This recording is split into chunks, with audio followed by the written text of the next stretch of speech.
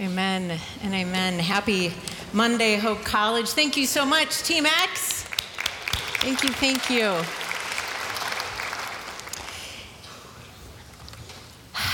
My name is Jennifer, and I am chaplain of discipleship, and I'm so grateful to be with you this morning. If you want to open your pew Bibles, we continue our time in the Gospel of John, and this morning we are in chapter 13.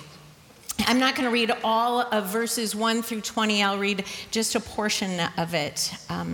So let's hear the word of the Lord. Now, before the festival of the Passover, Jesus knew that his hour had come, his hour to depart from this world and go to the Father. Having loved his own who were in the world, he loved them to the end. The devil had already put it into the heart of Judas, son of Simon Iscariot, to betray him.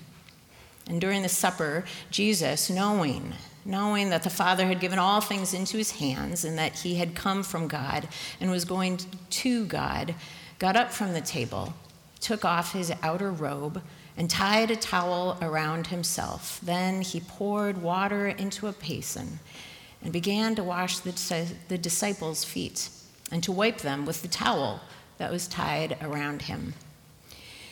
He came to Simon Peter, who said to him, "Lord, are you going to wash my feet?"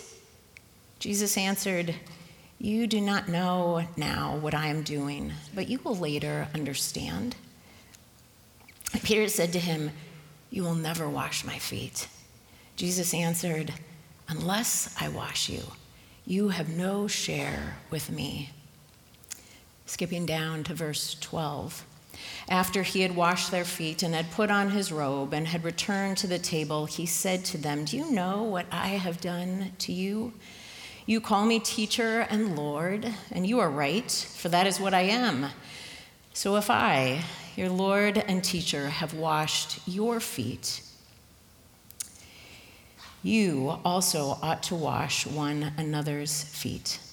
For I have set you an example, that you also should do as I have done to you." This is the word of the Lord. Thanks be to God. Friends, there is a somber tone in our verses today because it's the beginning of the end. John writes that Jesus knew his hour had come, the hour of his departure, the hour of his agony, the hour of the cross. Jesus had come from God and was going to God, and he's leaving. And so it's time for Jesus to say goodbye to his disciples. And John writes with poetic beauty, having loved his own who were in the world, he loved them till the end. Chapter 13 marks a turning point in the Gospel of John. This is the night of the Last Supper. Jesus is no longer talking to the curious crowd, all those who had followed him. He speaks now to just his own, his disciples. In other words, he speaks now just to you and I. John chapter 13 through 17 are the final words of Jesus, sort of his last lecture. Folks like to call him his farewell discourse. And because these are the last words, to me, they feel especially dear. Of all Jesus's dear words, right? These are even more sweet. And I'm so glad that we are going to take our time with these words in chapel in the next few weeks. But today, there's just two things in particular that really moved me about how it is that Jesus loves his own and loves them till the end.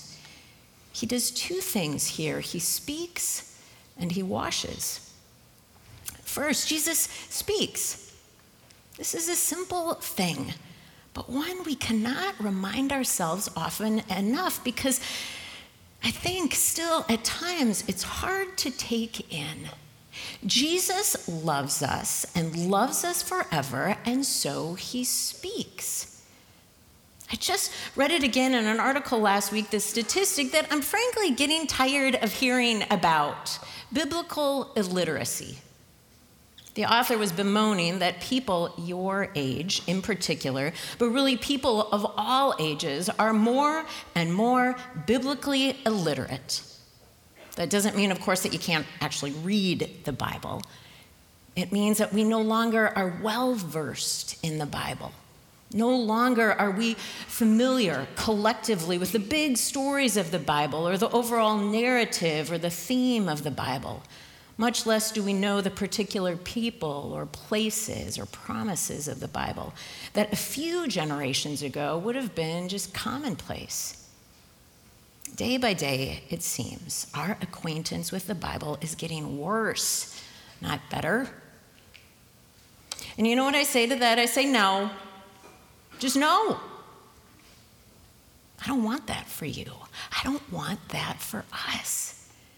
Friends, by the time you leave Hope College, our desire in campus ministries is for you to not be biblically illiterate, but to be richly biblically literate and full of knowledge of the Bible.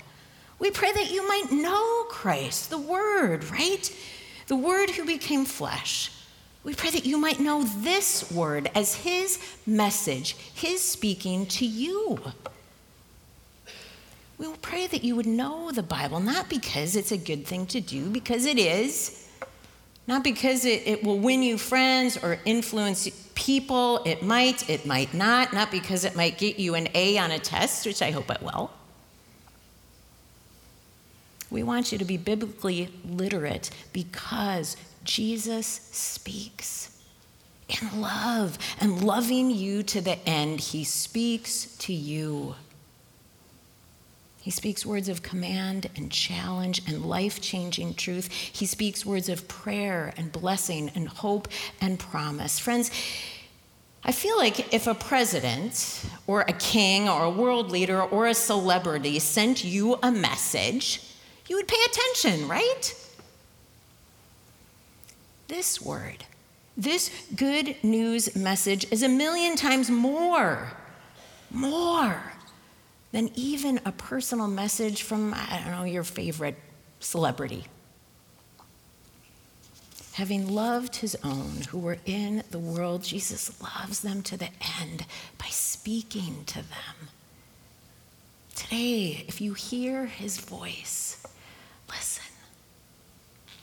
And I love Peter in this text, right? I always love Peter. He's so honest. He says, Jesus, I don't understand.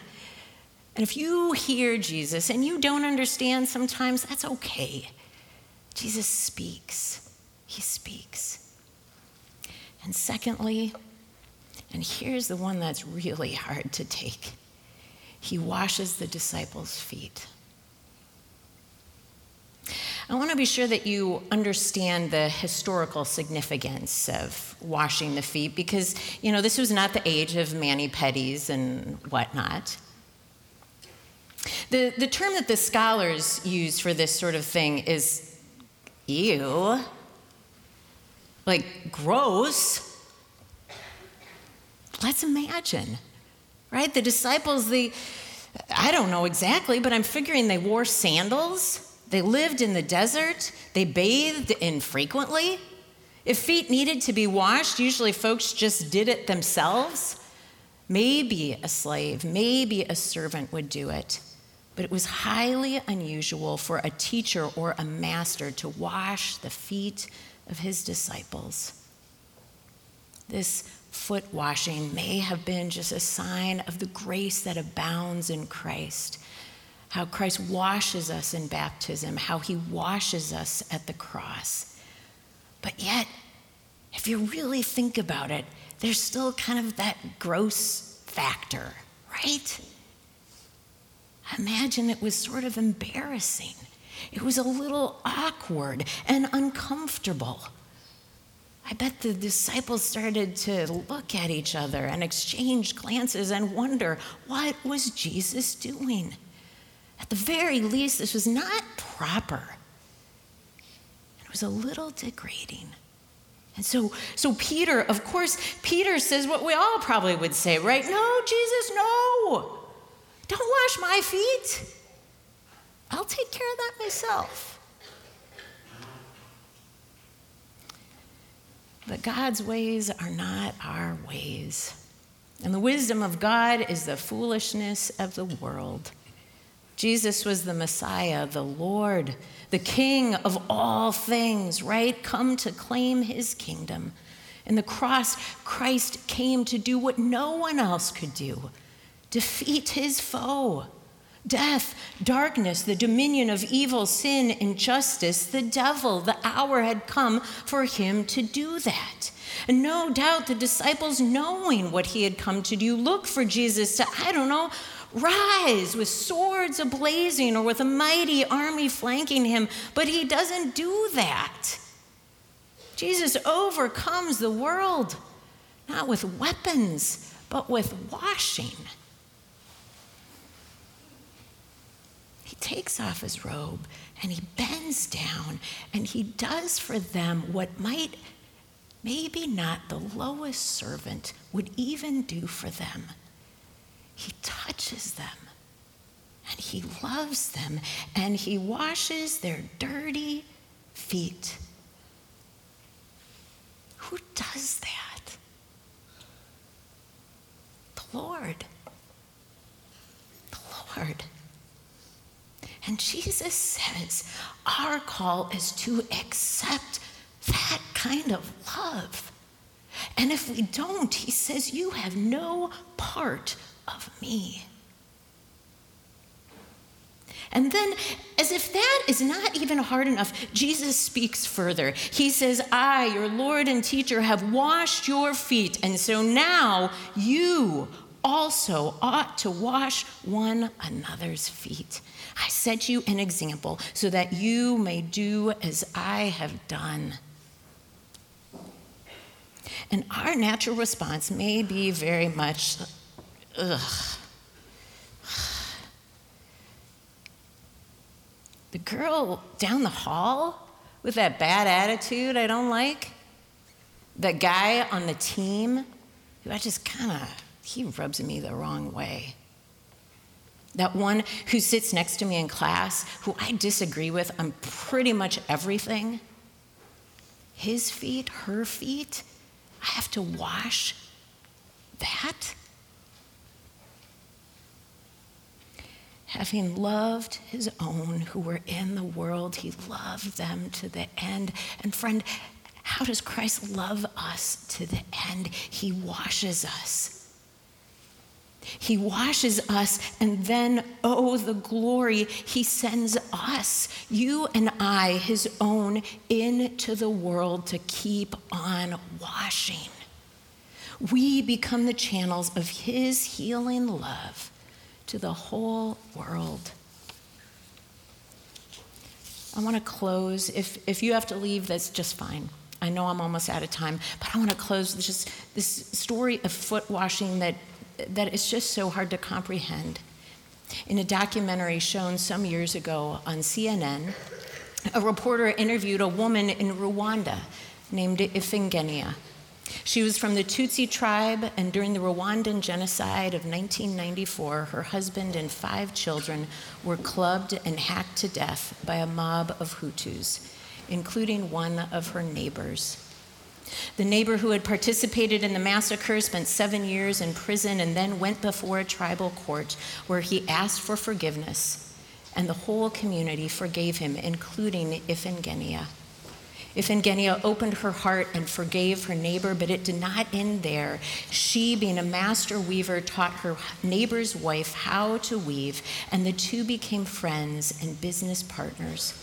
One day, Ifingenia, the day that the reporter visited, invited these same neighbors into her home and served them dinner. She served dinner to the man who killed her husband and her children. When asked how she found it in her heart to forgive, Ifingenia said simply, I am a Christian and I pray a lot. Who does that, friends? Only the Lord. Amen. Go in peace.